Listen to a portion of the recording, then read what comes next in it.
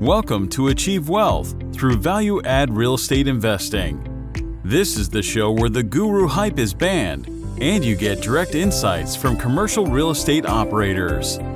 If you're a passive investor, this show can help you better understand investment opportunities. And if you're an active investor, the lessons from each episode can help you to become more effective in your own deals. Now, here's your host, investor and author, James Kandasamy. Let's start in and talk about what every real estate investor should be doing and watching. So in the macroeconomy, there's 5 key macroeconomic variables that every investor should be watching at all times. First one is population growth. There's 340 million people in the United States. We're growing at 0.7% or 3 million additional people every year. That means we need to build a complete city the size of Denver, Colorado, to give those people a place to eat, sleep, shop, work, play, pray, and store things. Second one is GDP growth. Gross domestic product is basically the output of our country. And you can see that it was running right a little over 2%, just under 2.5% between the Great Recession of 08-09 and the COVID recession. And the forecast is that it's going to be a little lower, kind of around 2% going forward from here. And of course, we just had 2 quarters of negative GDP growth, but we expect that to rebound back. So if all is well, we kind of continue along that way. But the number one thing that drives demand for real estate is employment growth. And every time someone's employed, they need a place to work. They also then need a place to live, get a place to shop and everything else. So employment growth is the one key thing to watch. And you should watch that based on each city that you're going to make investments in. And you can see that that looks like it's going to be a little bit lower in the next decade going forward than it was in the previous decade. Go forward here. Where are we? On the cost side, we obviously want to watch inflation. And right now, the Federal Budget Office, the Congressional Budget Office, we had about a 2.1% average inflation between the last 2 recessions. We've had a huge spike, as you all know, that's still going on now. But the forecast that Congress sees going forward is around 3% is what they're expecting, even though they always try and target more like 2. So think about the fact that the cost of operating your property and getting other goods and things like that are going to be a little bit higher. But then the one key thing that you all want to be watching very carefully is interest rates. And in residential real estate or in home ownership, you can get a 30-year mortgage. When you're buying an apartment building or a commercial building, an office, industrial, retail building, kind of the max you're going to find is about a 10-year loan. Sometimes in apartments, you might squeak it to 15. But so we watch the 10-year Treasury, which is known as the risk-free rate, okay? And you can go to the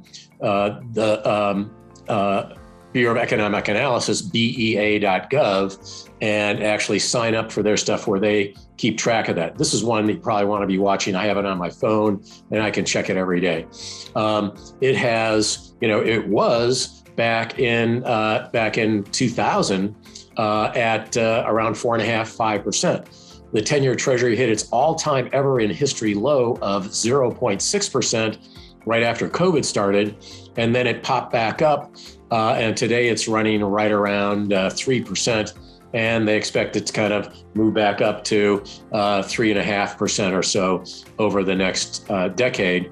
That's going to tell you what your cost of capital, what your cost of a loan is going to be, because you're going to get, in essence, your loan based on 10-year Treasury plus a risk premium over that of 1 or 2%, depending upon how good your credit is. So if it's 2 over 10 year, you could have gotten a 3% mortgage for 10 years back, just last year. Today, with it at 3, you're talking a 5% mortgage as a minimum, and probably even a little bit more than that. So looking back in history, you can see that economic growth periods here, both GDP and employment growth, which basically move together. are fairly long, 5 to 10 years in length, whereas recessions are always very short. So expect that we're probably in for a relatively long period going forward here of economic growth, although many people think we might hit a recession with the Federal Reserve raising rates and trying to slow us down. So since 1990, I've been doing market cycle research. We know the economy goes through cycles. We just said that. Well, real estate markets go through cycles as well. And there's two parts to the cycle. The physical cycle, which is demand and supply for space. And that drives occupancy levels or vacancy rates. And whatever that occupancy level is going to drive rent growth. Okay. And when you think about it, the income you receive off of any one of your investments comes from occupancy increase plus rent increase. And that gives you your income growth, which is what you're trying to kind of forecast as you go forward. We'll talk about real estate pricing second, in the second part of this, which is driven by capital flows. So back in 1990, I developed my market cycle research. You can see here I've got 16 points on the cycle because real estate cycles typically go through two economic cycles. And since they're typically in the 5 to 10 year range, historically real estate has had 16-year cycles. When you're at the bottom and you have low occupancy, anytime you've got too much of any good or service, what do? You drop the rate to get to move it, right? So you have negative rent growth at the bottom, points 1, 2, 3 there. Then you have moderately positive rent growth till you hit 0.6 here, which is also the long-term occupancy average, which is different for each city and each property type. As an example, New York City's long-term average occupancy rate for office was 91% or a 9% vacancy rate. For Denver, Colorado, a smaller high growth market, it was 87% or a 13% vacancy rate. Then rents start to rise rapidly till you get to 0.8 on the cycle here, which I've got in green, which is the cost feasible new construction level. And what do I mean by that? When it costs you $400 a square foot to build a new office building, and investors are looking for a 10% rate of return, 10% of 400 means I need a net income of $40 a square foot to cost justify building that new building. So remember that 0.8 as our point at which we typically sell out of new construction. And then occupancies keep going up because we can't immediately supply the market with more space. It takes a couple of years to build new stuff. And then we hit the peak at 0.11. And that's when demand for space and supply for space are growing at the same rate. What we'd love is to sit at 0.11 all the time in every market going forward. That would be fantastic. Although one of two things happens. Typically, demand starts to slow down because of a recession, and we go into phase 3 there, the hypersupply phase, or we overbuild the market and put up too much of what we need, hence pushing things down a little bit. We go back through the long-term average of 0.14 and then get low and negative growth in the recession phase, if you will, there over on points 15 and 16. So I did a study that I'm very well known for. You can see we got negative rent growth at the bottom there, points 1 and 2. It started to turn positive at 0.6. It got to 4%. And that was the rate of inflation between 1968 and 1997 when I did that study. And then you see in the green there in the expansion phase, it's growing really well above the rate of inflation. And then it kind of peaks out at the top at 11% and then starts to slow down to 10, 6, back to kind of inflation at 0.14 and then low and negative at the bottom. If we look at the most recent 20 years or 21 years here, you see very similar results. A little bit more negative at the bottom there, but you can see the top here at 10.3% when you hit that peak occupancy. So knowing where you are in the cycle in your city is the key to thinking about good investments and all kinds of investment decisions. So every quarter, I put out my market cycle report. Here is where the different property types are. They're all in the expansion phase of the cycle, which means there's more demand than supply. And let's break that down, if you will, and look at it city by city, if you will.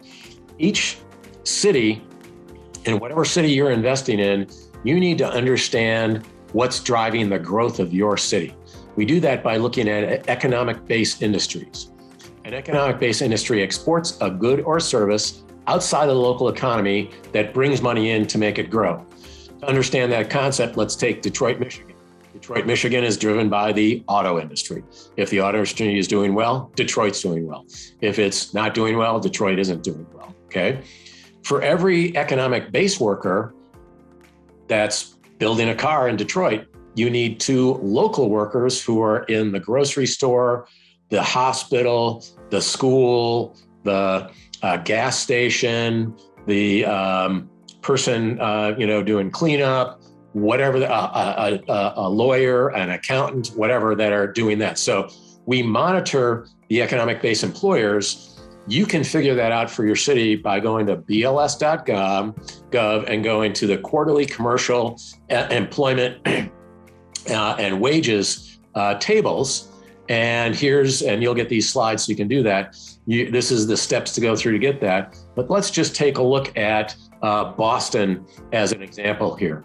And what we do is we take the percentage of workers in Boston and divide it by the percentage of workers in all of the United States. So anytime you're above 1.0, as a matter of fact, anytime you're above 1.2 or 20% higher than the national average, that's an economic base industry. So for Boston, it's in yellow here: information, finance and insurance, professional and technical services, management of companies, in other words, company headquarters, educational services. Boston has more universities than any other city in the country, by the way.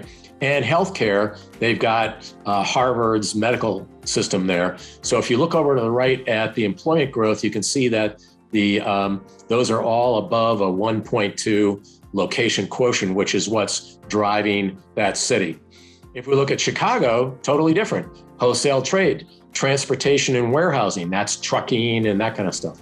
Finance and insurance, because Chicago is where the commodities board, in other words, you got the stock exchange in New York, but in Chicago, you got the commodities board, which is where they trade grain and corn futures and all that kind of stuff. Finance and insurance, real estate and leasing. And Chicago also has a lot of universities, hence the education is high there. You look at Denver, different stuff. We have a lot of oil and gas companies in Denver, and we've got a 1.5 or 50% higher than the US average. And you see other things like information, again, finance and insurance, arts and entertainment and recreation, obviously big ski country up here. So, and you can see that this actually works when you look at the employment, the total employment in the United States, the black line, and the total occupied space in 3 of the major property types here, which are the office, retail, and industrial space. So let's take and look at where we are right now. For office space, all over the board.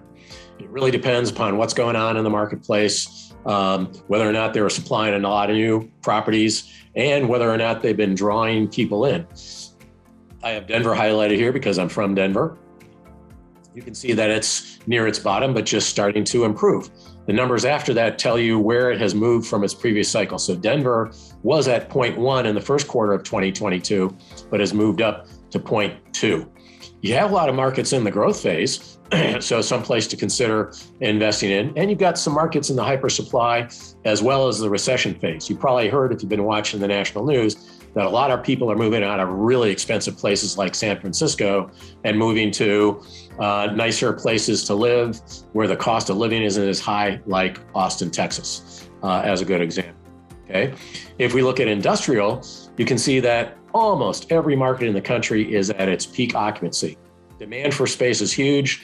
I call it the Amazon effect, people buying more stuff online. And therefore, you've got really high occupancy. We're actually short space. You may have heard, actually, I'll hold off on talking about Amazon anymore for a little bit here till I get to my forecasting for you. If we look at 2021 annual rent growth, look at this. Some of the major port markets like Miami, New Jersey, Inland Empire in California, the 2 largest ports for bringing stuff into the country are Los Angeles and Long Beach. 11% annual growth. And even places like Houston, Texas, above inflation, which was 2% in 21 at 4.3%. If we look at apartments, pretty much every market at its peak, some over the top, and that's only because of having a number of new properties coming online right now where their occupancy is coming down a bit. I expect that those will probably move back to peak occupancy here over the next year. And again, I'll talk more about that when I forecast. Okay. Retail, probably a surprise to some of you, all are at peak occupancy. Every market in the country is at peak occupancy. Why? Because we've had continued moderate growth in retail, even throughout COVID, because you had the essential retailers like Home Depot and Lowe's and fast food restaurants and stuff like that. And if their sales grew, that means that they want to open more stores. But we've been taking retail out of the supply side. We've been converting retail into apartments, into close-in warehouse, sometimes even in office space over the last decade. So low supply with moderate demand actually works. And then hotels, again, kind of all over the map here. And as you know, a lot of hotels had to shut down, but they reopened. We break hotels into two parts, basically recreation hotels and resorts and places you want to go see things. Business hotels still hurting a little bit because we haven't gotten back to that, although conferences are back again. So it really depends there, okay? So let's go back in history and just do a kind of a quick review what happens. Again, it's demand and supply. Here you see in the 1970s, when I started into this business, that demand, the yellow bar, is growing average 2% in the first half of that decade, but supply was growing, the black bar, at about 5%. So more supply than demand, and occupancies dropped off. From 75 on, you can see that there was more demand than supply, and occupancies rose, and we got to a 95% occupancy or 5% vacancy rate by 1979. In the 1980s, we built a ton of new office space. As a matter of fact, we averaged 7.7% a year average growth over that entire decade. And if you do the math compounding that number, we more than doubled the amount of office space in the United States in one decade. And 80% of that new construction was in the suburban office markets. We literally created suburban office markets in the 1980s. But the most incredible thing on this graph is the demand growth. Population was growing at 1%. Baby boomers, people like me in their 60s, were coming of age, getting jobs, and going to work. And employment growth was growing at 1.6%, 60% higher than population growth. But demand for office was growing at 3.8%, more than double employment growth. Why? Because the economic base of the United States changed. In 1960, we were a manufacturing-based country. 25% of all workers worked in manufacturing. Only 8% worked in office-using jobs. Today, only 8% of all workers work in manufacturing jobs, and over 30% work in office-using jobs. We're a technology and information growing economy now. 1990s come along, and with all that oversupply, we literally shut down new construction. You can see less than 0.5% in 92, 3, 4, and 5. Demand growth growing at around almost 2% each year, and nice matchup of demand and supply in 1998 and 1999. The decade of the first 2000s, you can see demand and supply kind of leading and lagging each other as they go along, and that creates a cycle. Negative demand growth in 2001 when the technology bubble burst. Negative demand growth in 2009 during the Great Recession. And then this decade, more demand than supply in office until 2018, or through 2018, and then in 2019, a little bit more supply than demand, but not too bad. So we were in okay shape until we hit COVID. And with COVID, negative demand for office growth. 2022 so far looks like we are getting some positive demand back, but we got a lot of new supply coming up. So we're oversupplying that, which makes office a risky place to be today. And then we expect it to somewhat balance out, hopefully, over the next few years. Office is really the biggest jump ball. Are people going back to the office? Are they going to work from home? I think we are not going to know that for 2 to 3 years coming out. Okay. So remember we said that demand growth 2%, interest rates 2% in the past. You can see that we've kept supply kind of right around that number or below it for the years. And now going forward in the forecast from 2023 on, we're well below that, more like down around 1%. That's really good news for all of us in the fact that we are not going to oversupply the marketplace. And you know that to be true because the cost of building materials and the cost of construction labor have gone up a lot. And for any of you that have tried to go out and do a new development, the time it takes to get approved and permits and zoning and everything else is just really, really difficult these days. Okay, so let's talk about a forecast here. We're going to look at, I model each market separately, but this is the national. So you can see occupancy levels, the blue line here now over the past number of cycles. The high back in the early 80s, bottoming out around 90, 91, peaking in 86, bottoming out with the tech bubble bursting in 2002, peak occupancy in 2006, a bottom in 2009, good occupancy peaking in 2018, and then starting to slow down. And of course, I think we hit this COVID drop here. And then you can see that rent growth, the red line, follows that cycle very closely. And the correlation between the two is 79%. So if you know where occupancy is going, you know where rents are going to go, and that's going to drive your income. Okay. So my forecast looking forward is that, again, a lot of markets still in the growth phase. You can see places to stay away from. Denver, I think by the end of the year, will have moved from 0.2, where it is today, up to 0.5 on the cycle, just finishing a recovery and moving forward.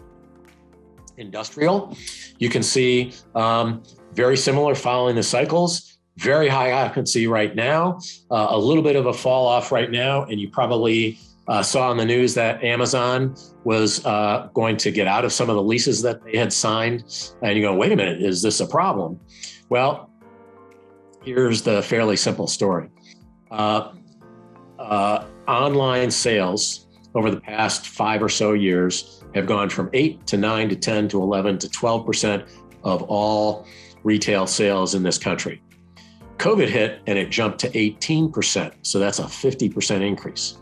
Amazon assumed that was going to continue. So when COVID hit, they started leasing up and signing agreements to build new space to, increase their space by almost 50%. Realize that in 2019, before COVID, Amazon leased 25% of all warehouse space leased in the country in 2019. That is huge. They were the main driver of demand for 2019. Now that COVID is over, it's dropped back to 12.5% of retail sales coming from the internet. And Amazon went, oops, we thought it was going to stay up at 18. We've got too much space here. We need to get rid of some of it. So that's what's happening. The good news is that every retailer to be successful going forward has to have an internet presence and be able to ship to you. So now retailers that were getting outbid by Amazon are able to finally get space. And building new stuff is hard to do. And getting approvals to build warehouse space, especially close in, is even harder. If you can get a property zone for a warehouse in a city, you're golden. You're going to make some good money on that investment. So industrial, in my opinion, absolute number one property type to invest in right now. And again, almost every market at the peak. The only markets that aren't there are ones that are just a little bit too much supply coming on, or Amazon having backed out of some leases in those. And look at the annual absorption by market here. Dallas-Fort Worth in 2021, 13 million square feet of space, right? And even small places like Jacksonville, Florida, 70 million square feet or 70,000 square feet of space being leased up in those markets. Okay, apartments. You can see here that the cycle has been kind of low. With COVID, things have just shot through the roof. Everybody wanted to be, out and on their own. And with housing prices having gone up since COVID hit, think about this. Normally, people rent an apartment when they come out of school, and that's either high school at the age of 18 or college at the age of 22. The average age of a first-time homebuyer in the United States is 33 years old. So they're in an apartment for typically a decade or more. They've now saved up enough money to buy a place. And when those prices went up, now they can't buy. So they're stuck. So instead of people leaving the rental market, they're stuck there for longer until they get more of a down payment or until interest rates come back down. So we see occupancies being high for the next couple of years, very high at 95.5%, which is way over the long-term average number, and very high peak. And as you know, very, very high rental growth. Last year, national average was 12% rent growth in apartments and 13% in industrial. And we expect those high numbers to continue, although they will start to slow down here to lower numbers. As a matter of fact, in some markets where we had really big jumps, we're not getting any additional rent growth right now. Like Denver, it was 25% rent growth. Okay, so if we look at what's going on here, again, majority of the markets at their peak, some of them over the top. And because our host is from Austin, you can see Austin's a little bit over the top. The demand there has been one of the strongest in the country, but we just happen to have a bunch of new apartments coming online. And most of those are downtown, very high-end and expensive apartments too. So that's going to make its occupancy drop off just a little bit. Okay. Retail, highest ever occupancy in 2019. We obviously had a hit with COVID, but it's bouncing right back. You can see rental growth not quite as strong and actually dropping off right now, because when you did have like a Sears move out, whoever's moving in probably is going to pay the same amount of rent as Sears. So the rent growth there, not real strong. And again, every market next year still at peak occupancy. And then hotels are very seasonal. So these bouncy numbers are showing you, the different 4 quarters here, but you can see the low season line there on the bottom and the high season. COVID hit and shut things down, but we are kind of bouncing back into a similar number here as it goes forward. Hotel is obviously the most risky of our property types because you lease it by the day, as opposed to apartments by the year, as opposed to industrial or retail in the 3 to 10 year, industrial in the 5 to 10 year, and office in the 5 to 10 year range on a lease. Okay, and it's kind of there's the actual smoothed out hotel occupancies and where it's going. Okay, so my hotel market forecast, pretty much all of them hitting the growth phase right now. Should we have a recession, we'll see those all end up over in the hypersupply and recession phase. Okay, so all I have talked about so far is the income side of real estate. Demand and supply drive occupancies. Occupancies drive rent growth. Occupancies plus rent give you income. Now let's talk about prices. And there is a financial cycle or capital flowing that drives prices. And by that I mean, when people think the economy is going to do well and they're willing to take more risk, or we call it risk on, what do? They dump money into the stock market. And as money flows in, stock prices rise. When they think there's going to be a problem, what do? They start selling their stocks, pulling the money out. As money comes out, prices drop. Same thing happens in real estate. And real estate, income producing real estate or commercial real estate, is the 3rd largest asset class out there. Your choices are stocks, bonds, and real estate. Okay. Now, I also need to say that I need to break real estate into 2 major groupings for you. One is home ownership and one is income producing. I didn't say commercial because in income producing, I include apartments, which most people don't think of as commercial. On the home ownership side, you've got single family homes, condos, and townhomes. Home ownership is a use asset just like your car. It's expensive. You typically finance it. You use it. You have to maintain it. You have to feed it with gas and or electricity to keep it operating. And if you were to sell it, you have to replace it with another use asset because you got to live someplace, right? Everybody that ever sees my presentation going, why don't you do this for housing? And the answer to that question is very simple. Houses don't have an occupancy rate or a rental rate. You own it. So homes are 100% occupied all the time, period, paragraph. Okay, so there's no income coming out of the house. If you rent it, you just moved it over to the income side of the balance sheet. And there are plenty of single family homes that are in the rental market, and that's fine. They compete against apartments, so we'll consider that. So $18 trillion in US income producing real estate is 22% of the marketplace. And most institutions have between 10 and 20% of their investments in income producing real estate. Wealthy families, we do a study every year on them. Their average is 24% invested in real estate.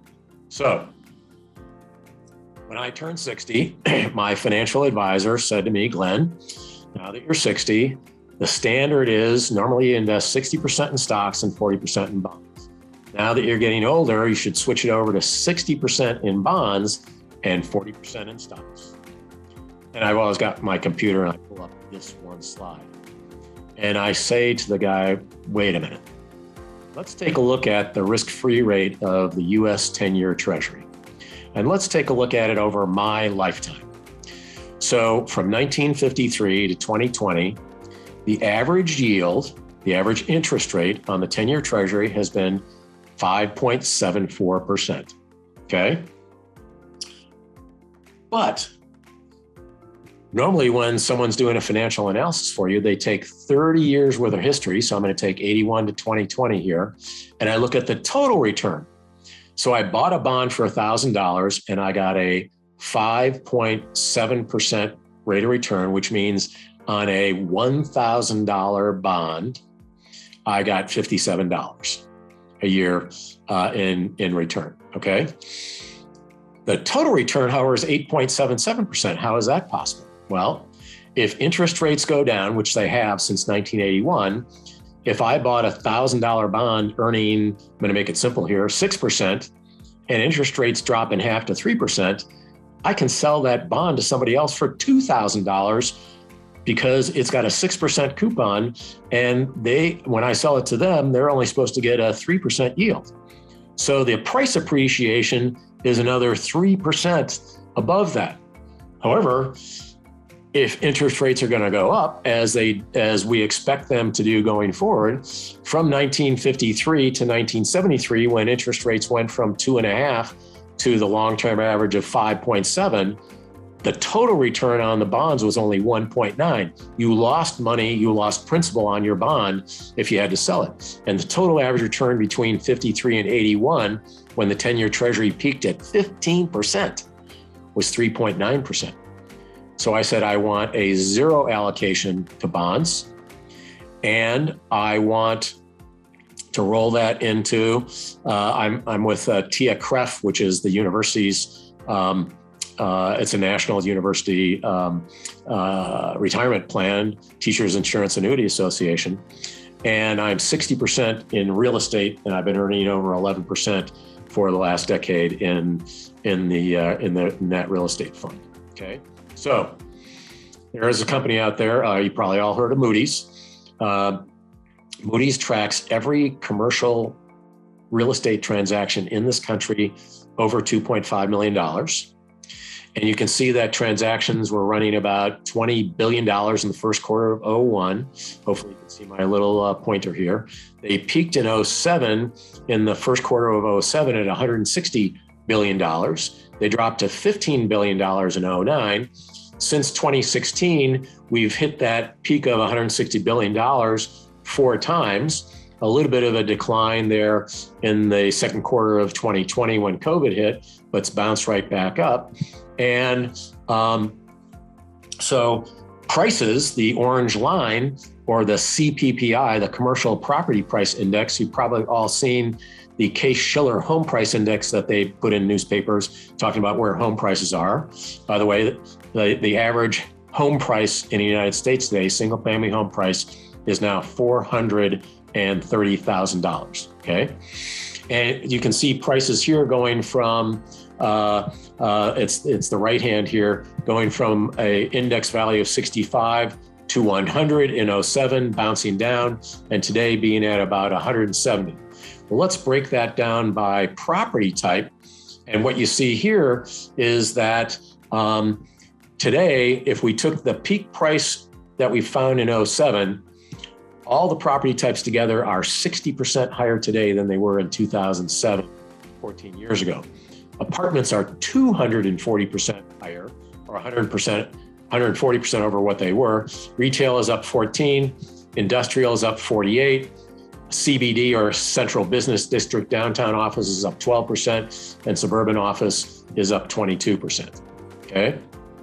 And if we look at it over the past 12 months, you can see that office is down 6% from pre-COVID. Malls are down 8%. Industrial is up 51%. Apartments are up 20% pre-COVID. Self-storage, mini warehouse, is up 65% since then. It's a hot property type that is in big demand today. So prices, that's a way to kind of look at prices.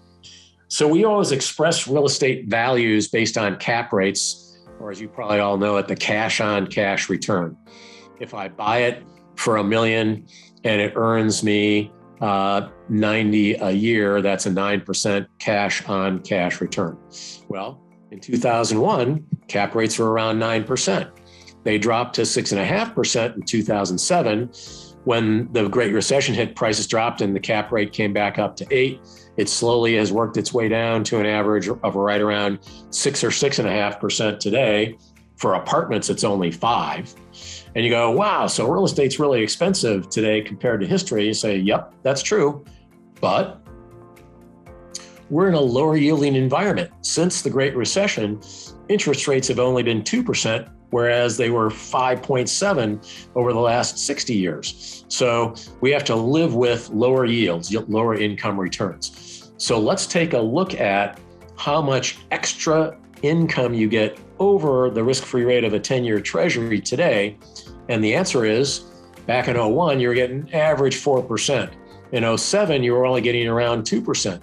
Today, you're getting somewhere from 3.5% in apartments up to almost 6% in office. So on a relative basis, in other words, I got to make an investment today, real estate is a good relative value. It's a good buy based on those prices, okay? And I believe that's going to continue. Why? Because in my now 40 plus year history in real estate, when I started in the 70s, local buyer, local seller, local bank doing the financing. In the 1980s, along came institution, pension funds and endowments, national buyers, national sellers, national financing came up. In the 1990s, real estate got its first access to the public capital markets, the stock market through REITs, real estate investment trusts. There are about 200 publicly traded companies investing in every property type out there.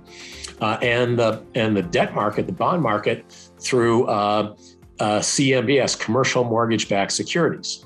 But since 2000, real estate has gone global. If you're in one of the big, we call them gateway markets of the United States, the largest cities, New York, San Francisco, LA, Chicago, Boston, when you put a property up for sale, it's going to go, there'll be 20 bidders, 10 US and 10 foreign investors, okay? So this shows investments around the world. So in 2021, the United States invested $11.8 billion into Germany. That was a 27% increase over the previous year. Germany, number 4 on this list, invested $5.6 billion, about half in the United States. That was a 1% decrease from previous years. if you ever think about going into another country to invest, you need some local knowledge, just like you need to know your own markets here in the United States. What's happening in Chicago is totally different from Boston in each property type. You add one major additional risk, and that is currency rate exchange. The company that I worked for 17 years, we did a lot of work in Mexico, and in 1 year we made a 30% return. However, the Mexican peso dropped against the US dollar by 32%, so it was a negative 2% return in US dollars. So currency exchange rate, very, very careful to watch and risky, and very, very hard to hedge against that. But I'll give you the reason, one of the main reasons I think that we're going to see a lot of foreign investment continue to come into the US. In 2019, the top price office building to sell in the United States was in New York City, and it sold for a 4% cap rate. That's a 4% cash on cash return. Class A office building in London went for a 2% cap rate, and a Class A office building in both Hong Kong and Tokyo went for a 1% cap rate. So to a European investor, US real estate looks like a 50% off deal, and to an Asian investor, it looks like a 75% off deal. So the stock market's volatile. Bond yields are low, and you're going to lose money as interest rates go up. Real estate's the darling investment, and capital is going to flow. And the international investors are pushing the institutional investors down to smaller markets. And the wealthy families are moving into third-tier markets, smaller markets as well. So my conclusions: economic and real estate cycles can be long or short. We had 2 quarters of negative GDP here in 2022. I should say 2022. What's next? I think it'll turn positive again. But unique times, because we've had strong employment growth, which is really where the demand for real estate comes from. So watch the employment growth for the US and for your city. Key thing to do. And then watch demand and watch the supply side too. You're looking at the demand from employment growth. Look at the supply side, how much new properties are coming on the market, okay? You can get that from your commercial brokers. They all have that data. Watch for that, okay?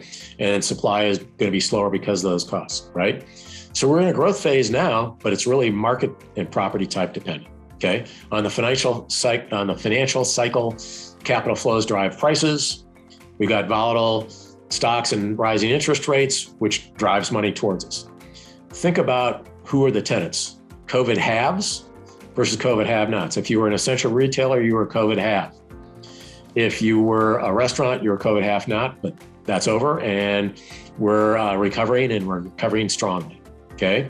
So think about the tenants and the property you're going to buy and whether or not they have any risk against another pandemic, okay?